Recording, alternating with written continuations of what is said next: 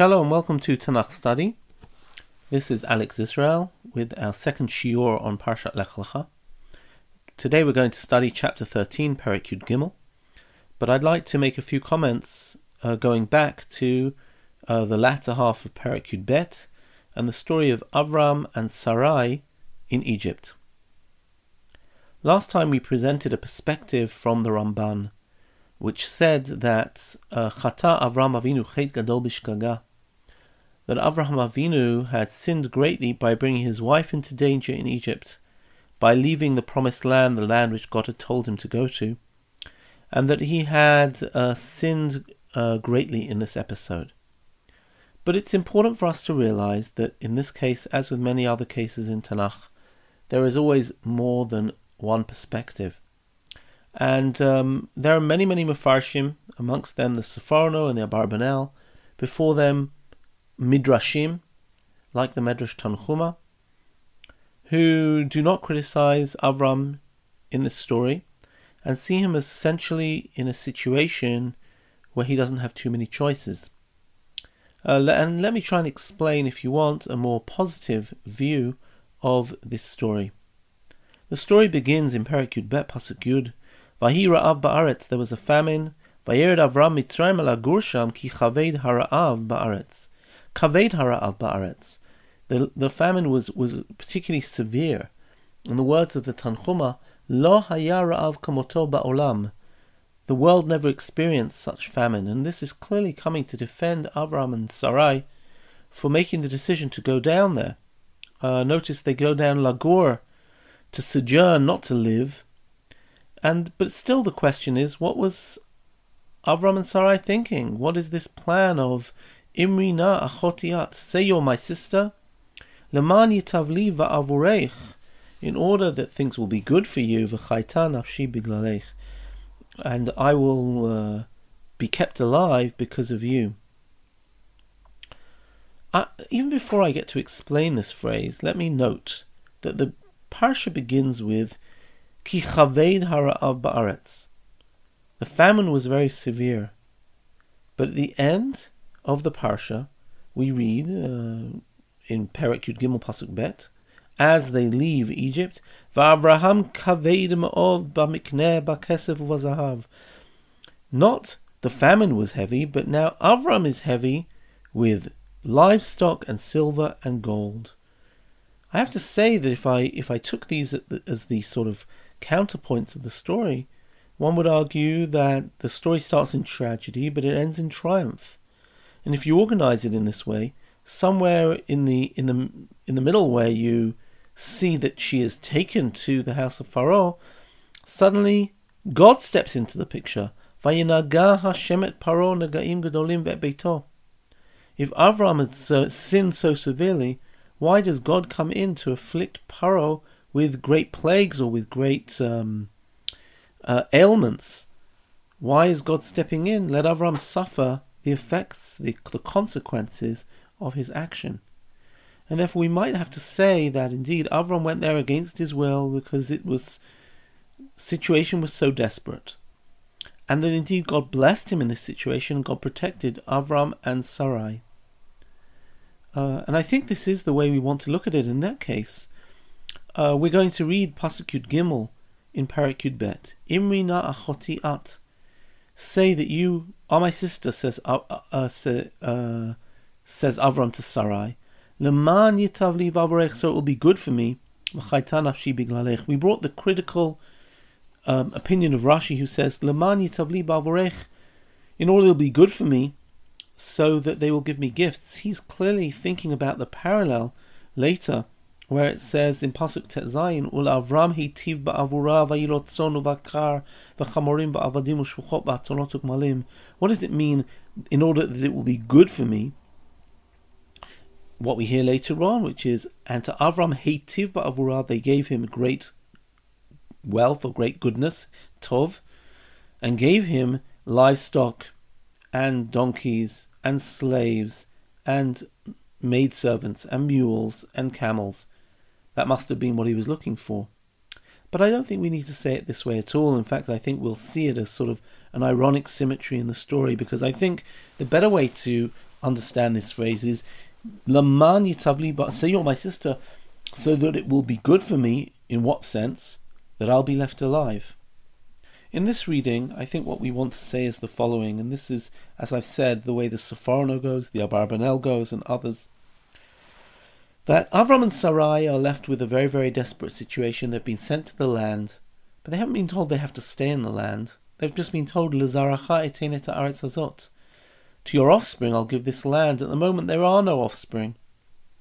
And it's unclear that they have to stay in the land. They certainly don't gain that impression.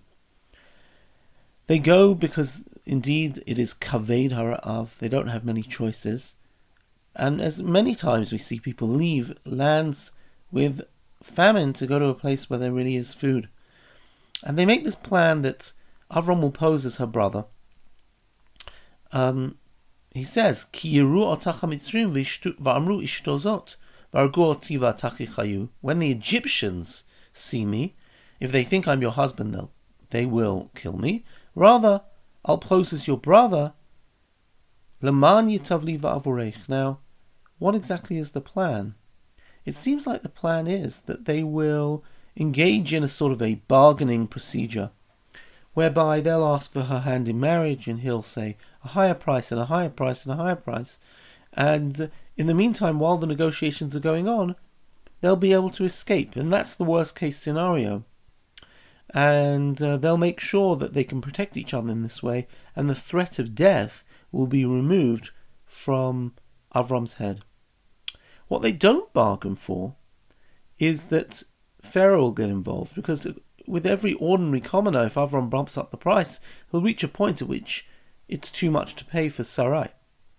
But look what happens. Vayi kavo Avram Mitzrayma. Avram and Sarai had agreed to do this. Ki yiru otach hamitzrim. When the Egyptians see you. And indeed, kavo Avram Mitzrayma vayuru hamitzrim et ha'isha ki yafahi ma'od. The Egyptians saw that she was beautiful. They could have handled that, but now look. Verse 15. Vayiru otah sarei paro. Vayahalalu otah paro. Vatikash haisha beit paro. 3 times the name Pharaoh. The officers of Pharaoh saw her, they praised her to Pharaoh, and they took her to Pharaoh's house. Vatukach. Ki yikach ishisha is usually marriage. They take her for the purpose of marriage. And in this situation, they're simply playing above their league. Something they never could have anticipated happens.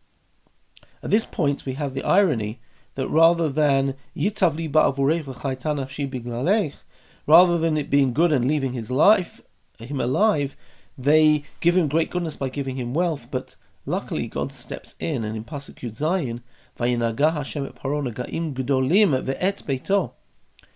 Rashi here explains that they were inflicted with some sort of disease, which meant that intercourse became very painful or impossible.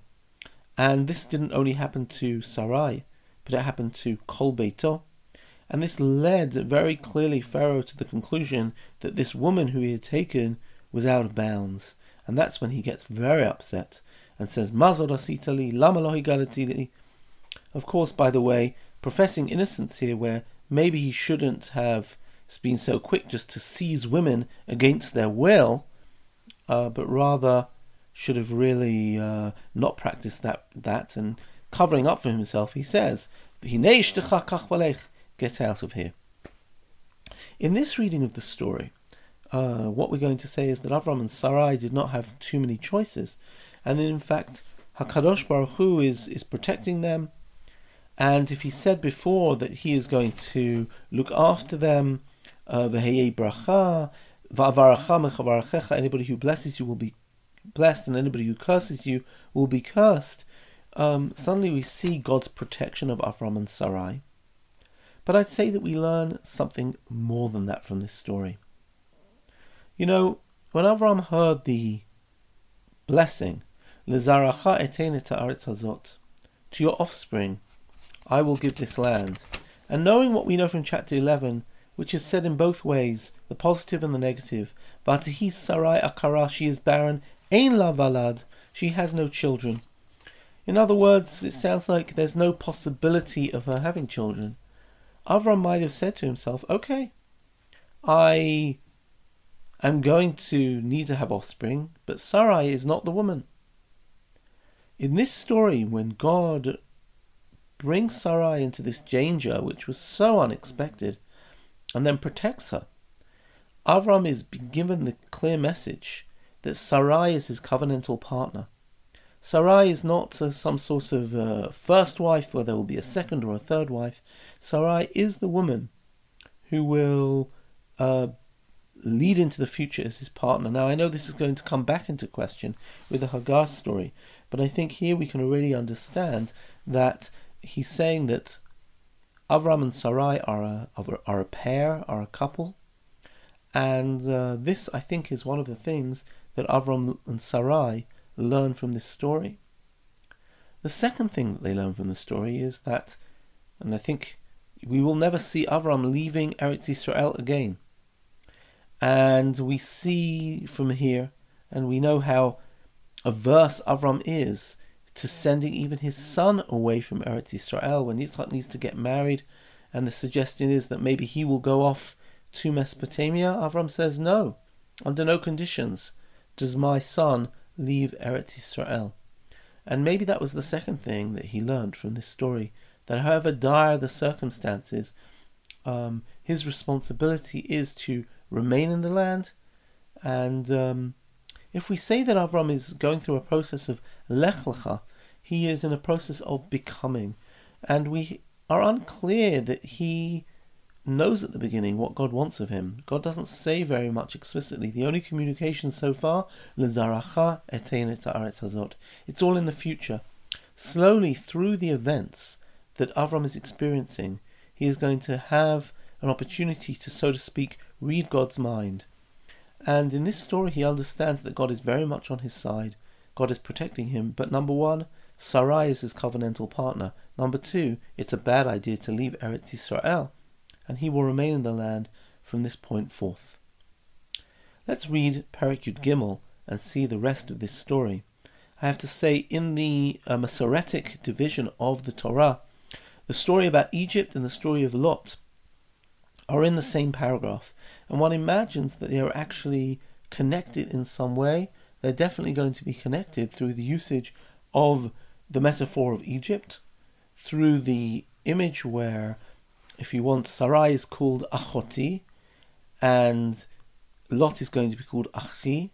We're going to see a lot of seeing, just like before it said, Vayiru ha-Mitzrim et ha'isha, they saw her, Vayiru ata sarei paro. We're also going to see the same vision with Lot. So let's read a little more. Pay attention to the interesting symmetry in the language that we're going to see in the opening lines. They're going to be critical to the story. Vayal Avram Mitzrayim, Avram went up from Mitzrayim, Huv ishto v'chol ashelo v'lot imo hanegba. Avram went up from Mitzrayim, him and his wife, and everything he had. V'lot imo, and Lot with him, back to the Negev. As opposed to the opening lines of chapter 12, Lot has been distanced from Avraham. In those lines, Lot was right after Sarai. But now, Avram comes up from Egypt, him and his wife, and everything he has. V'lot imo. There seems to be a gap. V'Avram kaved ma'od b'mikneh b'kesef v'zahav. Avram was weighed down with livestock, silver and gold. V'yelech l'masa'av, he went on his journey.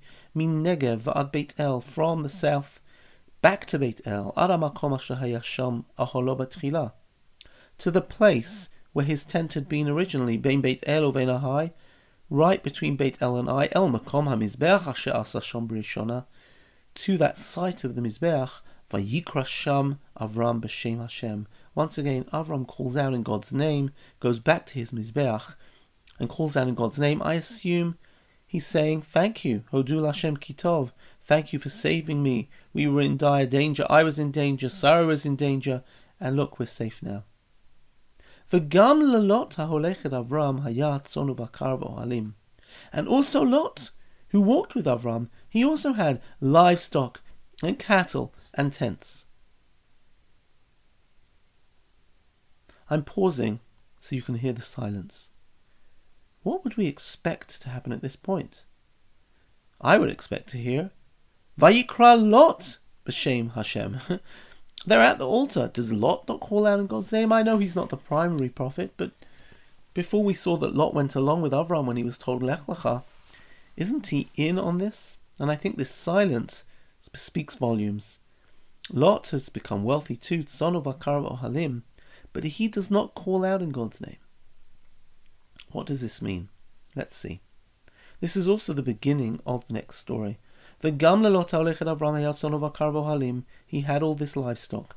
V'lo nasa otam ha'aretz lashevet yachdav.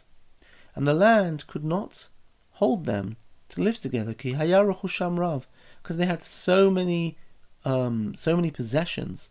V'lo yachlu lashevet yachdav, and they can't live together. Always the question is, if they have so many possessions but they love each other, could they maybe live together?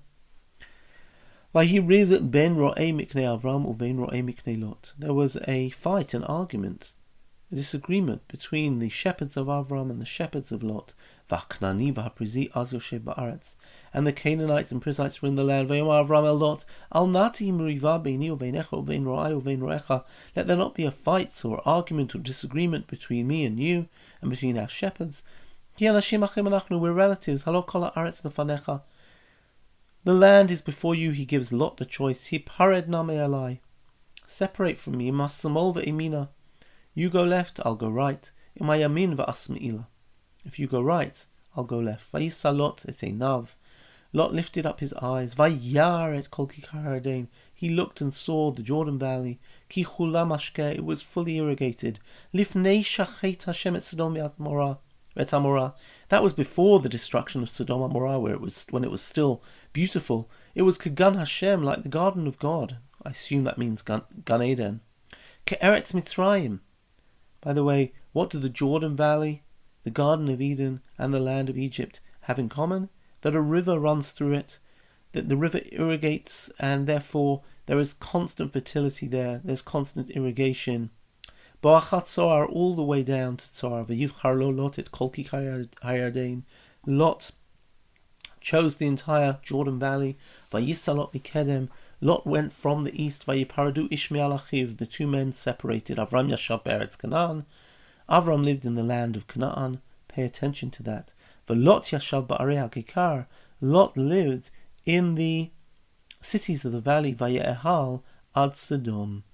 And he pitched his tent up to Sodom. V'anshei Sodom ra'im v'chataim l'Hashem ma'od. The men of Sodom are evil and sinners to God. Ma'od. Very, very evil, very sinful. Let's analyze this story. I've already mentioned that there seems to be a growing chasm between Avram and Lot. When Avram comes up from Egypt with all laden down with his possessions, he comes back to the Mizbeach and praises God, and Lot has lots of possessions. Now, what's this argument about? Rashi claims that Lot is being somehow morally indiscreet, morally not okay. In Rashi's reading, what is the argument? He says, Shahayu ro'im shalot risha'im umar'im behem tam b'sorah achirim. Lot's shepherds were evil and they would go into other people's fields. I guess that's why it says, HaKanani v'haprizi az yoshev ba'aretz. There are other people there. You can't go into other people's fields and shepherd your flocks there. And Avram's shepherds would rebuke them that they're not allowed to steal. And they said, the land has been given to Avram and he has no heir. Lot is his heir, and therefore it's not stealing. Of course we can take it because we're going to get the land. That's Rashi's reading. Rashi's reading quite a lot in, because even though it does say v'ha'knani v'ha'prizi az yoshev ba'aretz, we don't have any sense that Lot is evil. We don't have any sense that he is taking other people's things. I don't see it here in the text. So the Ramban comes up with a different interpretation. And the Ramban says very simply, it's just a question of, there are too many flocks, they're suddenly, their herds are incredibly in number. And the land, remember, they were just thrown out of Egypt. It's quite possible that the famine is still going on. And therefore, there has been a famine and there isn't so much vegetation around. And when Avram and Lot are in the same area, there just isn't enough area in the open land outside the farming areas to support that number of sheep and cattle. What happens is that Avram's shepherds and Lot's shepherds are constantly jostling for space, and they get into fights from time to time. Vayhi riv bein ro'ei Avram uvein ro'ei Lot, and they're worried. Says Avram's worried that Haknani v'Haprizei Yoshev Ba'aretz, that they're going to see these very wealthy shepherds fighting with each other. They're going to say, let's not watch them fight, let's kill them and take all of their flocks. That this is a security threat for them. So Avram says, you know what, you take lands to the right, I'll take lands to the left. We don't need to live as one clan, let's divide our two clans, and then we'll be in different regions of the country and we won't have this pressure. And this is a fascinating interpretation. But I want to... What does Lot choose? And does Lot choose to go to the right, to go to the left? And here I'd like to express a reading of the Targum. And the Targum reads, when Avram says, if you go left, I'll go right, if you go right, I'll go left, he says something very interesting. He says, if you go to the north, I'll go to the south. If you go to the south, I'll go to the north. Im'at l'tzapuna, ana l'daroma, v'im'at l'daroma, ana l'tzipuna. Why? How does he know it's north and south? Well, this is actually something fascinating about biblical geography or orientation. You know, sometimes we call the East the Orient. Why? Because you can orient yourself always by the East, because the sun rises in the East. And the same thing is true in the Bible and the Tanakh. Kedem is from Kadima, is forward. And where's forward? Always facing the sun. Sometimes the Mediterranean Sea, so we've got to imagine we're facing east, we're facing the rising sun, such that the Yam HaAcharon is the sea which is behind me, the Mediterranean Sea, because I'm facing east, the west is behind me. And then Teimana, Teiman is actually to Yamin, to the right, which means south, and if I'm facing east, my left hand is to the north. The Targum says that Avram said to Lot, you go north, I'll go south, you go south, I'll go north. In other words, they should stay in that mountain ridge which is Eretz Canaan. Eretz Canaan, which so far we've seen Shechem and Beit El. If you go to Shechem and Beit El, I'll go to Hebron. If you go to Hebron, I'll go to Beit El. But what does Lot choose? Lot lifts up his eyes and he looks to the valley, to the irrigated lands. Now, here this is a major decision. What Lot is essentially doing is something very significant. Lot goes into the valleys, but the valleys are not the place of the shepherd, they're the place of the farmer. Because you have to be near the river, and near the river everything is farms. And if Lot eventually goes down into the valley, it's interesting, when he goes down there it says, Vaye'ehal ad Sodom, he pitches his tent till Sodom. But very soon we find that Lot is living in Sodom, not outside Sodom. He has traded his sheep for cash and has actually bought a home. And later we remember the story of Sodom, which focuses around his door, a solid wood door. They go lishbor et hadelet. Lot wants to settle down. It seems like Lot visited Egypt along with Avram and saw the high life in the palace of Pharaoh. Maybe it even reminded him of Mesopotamia, which is also based on two great rivers. And he says to himself, why am I wandering with Abraham, with these distant Lazaracha etene ta'aretz hazot? I can settle down now. Our shepherds are fighting all the time, but I don't want to be a shepherd anymore. A shepherd is always a wanderer in a tent. I want to settle down. And he moves down to the valley so that he can have a stable life. He wants out of this wandering business. He wants out of this lech lecha. He wants to stop leching, stop walking, and settle down. And therefore, we're going to see Avram Yashav be'Eretz Canaan. Avram is now in Eretz Canaan. V'lot Yashav ba'arei hakikar. They decide to settle in different places. The word being Yoshev rather than Lagur. And Vayehalat Sodom. But the thing that Lot doesn't take account of is that the people of Sodom are actually Ra'im v'Chata'im Lashem Od. He doesn't make a moral calculation. He makes a calculation which is about lifestyle standard of living. And that's what the decision that Lot makes. He'll eventually have a very heavy moral price for Lot, but we'll leave that for another time. I want to pay attention to the fact that it's at this point that Hashem continues, and I'm going to read to the end of the parsha, the parshiyah, the end of the paragraph, to the end of chapter 13. V'Hashem amar el Avram acharei hiparei Lot imo. After Lot left him, Sana einecha ra'ei min hamakom asher ata sham, tzafona v'negba v'kedma v'yama. Look from where you are, look out, and look north and south and east and west. Yet kol haaretz she'ata ro'eh lecha etnena. Interestingly enough, Avram had said, if you go right, I'll go left. If you go left, I go right. Almost divvying up the land of Canaan. He says, no, the whole land is yours. It'll be yours. Notice how he says it. I give it to you, not I will give it. I give it to you now. Your seed will be like the dust of, as numerous as the dust of the earth. Like so, nobody can count the dust. They won't be able to count yours. Continue to walk, Avraham, the length of the land and its width, because I'm giving it to you. Avram does walk, and sits and dwells in Elonei Mamre, which is by Hebron, and builds another Mizbeach to God. When I look at chapter 13 as a whole, I'd like to say something about the language here, and I'd like to say something about the unity of this chapter. Avram has been in Beit El before, and in Beit El the last time he was there, it was in Shechem that God said, L'zaracha etene ha'aretz hazot. But in Beit El, God said nothing to him. And it's only after going to Egypt he comes back to Beit El, and it's Beit El that he separates from Lot. Something significant is happening here. You know, it's fascinating. Sometimes we can learn a lot from milim manchot, from leading words. In the story of Egypt, the word which comes up 7 times is the word Isha.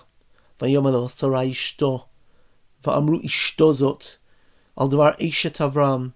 All the time, Isha, Isha, Isha, 7 times. In this latter story about Lot, the phrase which comes up 7 times is the word Eretz. V'lo nasa otam ha'aretz lashevet yachdav. V'akalani v'hapriziaz yoshev ba'aretz. Kol ha'aretz lefanecha. Except, fascinatingly enough, in the middle 6 instances deal with Eretz Canaan, or the Promised Land. But the middle one, the 4th instance, is Kagan Hashem ke'eretz Mitzrayim. Lot is willing to exchange the promises of the Promised Land, of the Aretz Asher Areka, of the Lech Lecha, with Eretz Mitzrayim. And I think what we see happening here is a clarification throughout this whole story, both regards to Avram's Zerah and with regards to Avram Aretz, the 2 things that are promised to him. Avram doesn't quite know where the borders of the Promised Land is. Is Eretz Mitzrayim in this land? Is the Jordan Valley in this land? He's learning what's in and what's out very, very quickly. He's also learning who is his Zerah. Is Sarai really part of this whole story? He goes to Egypt and learns that she definitely is.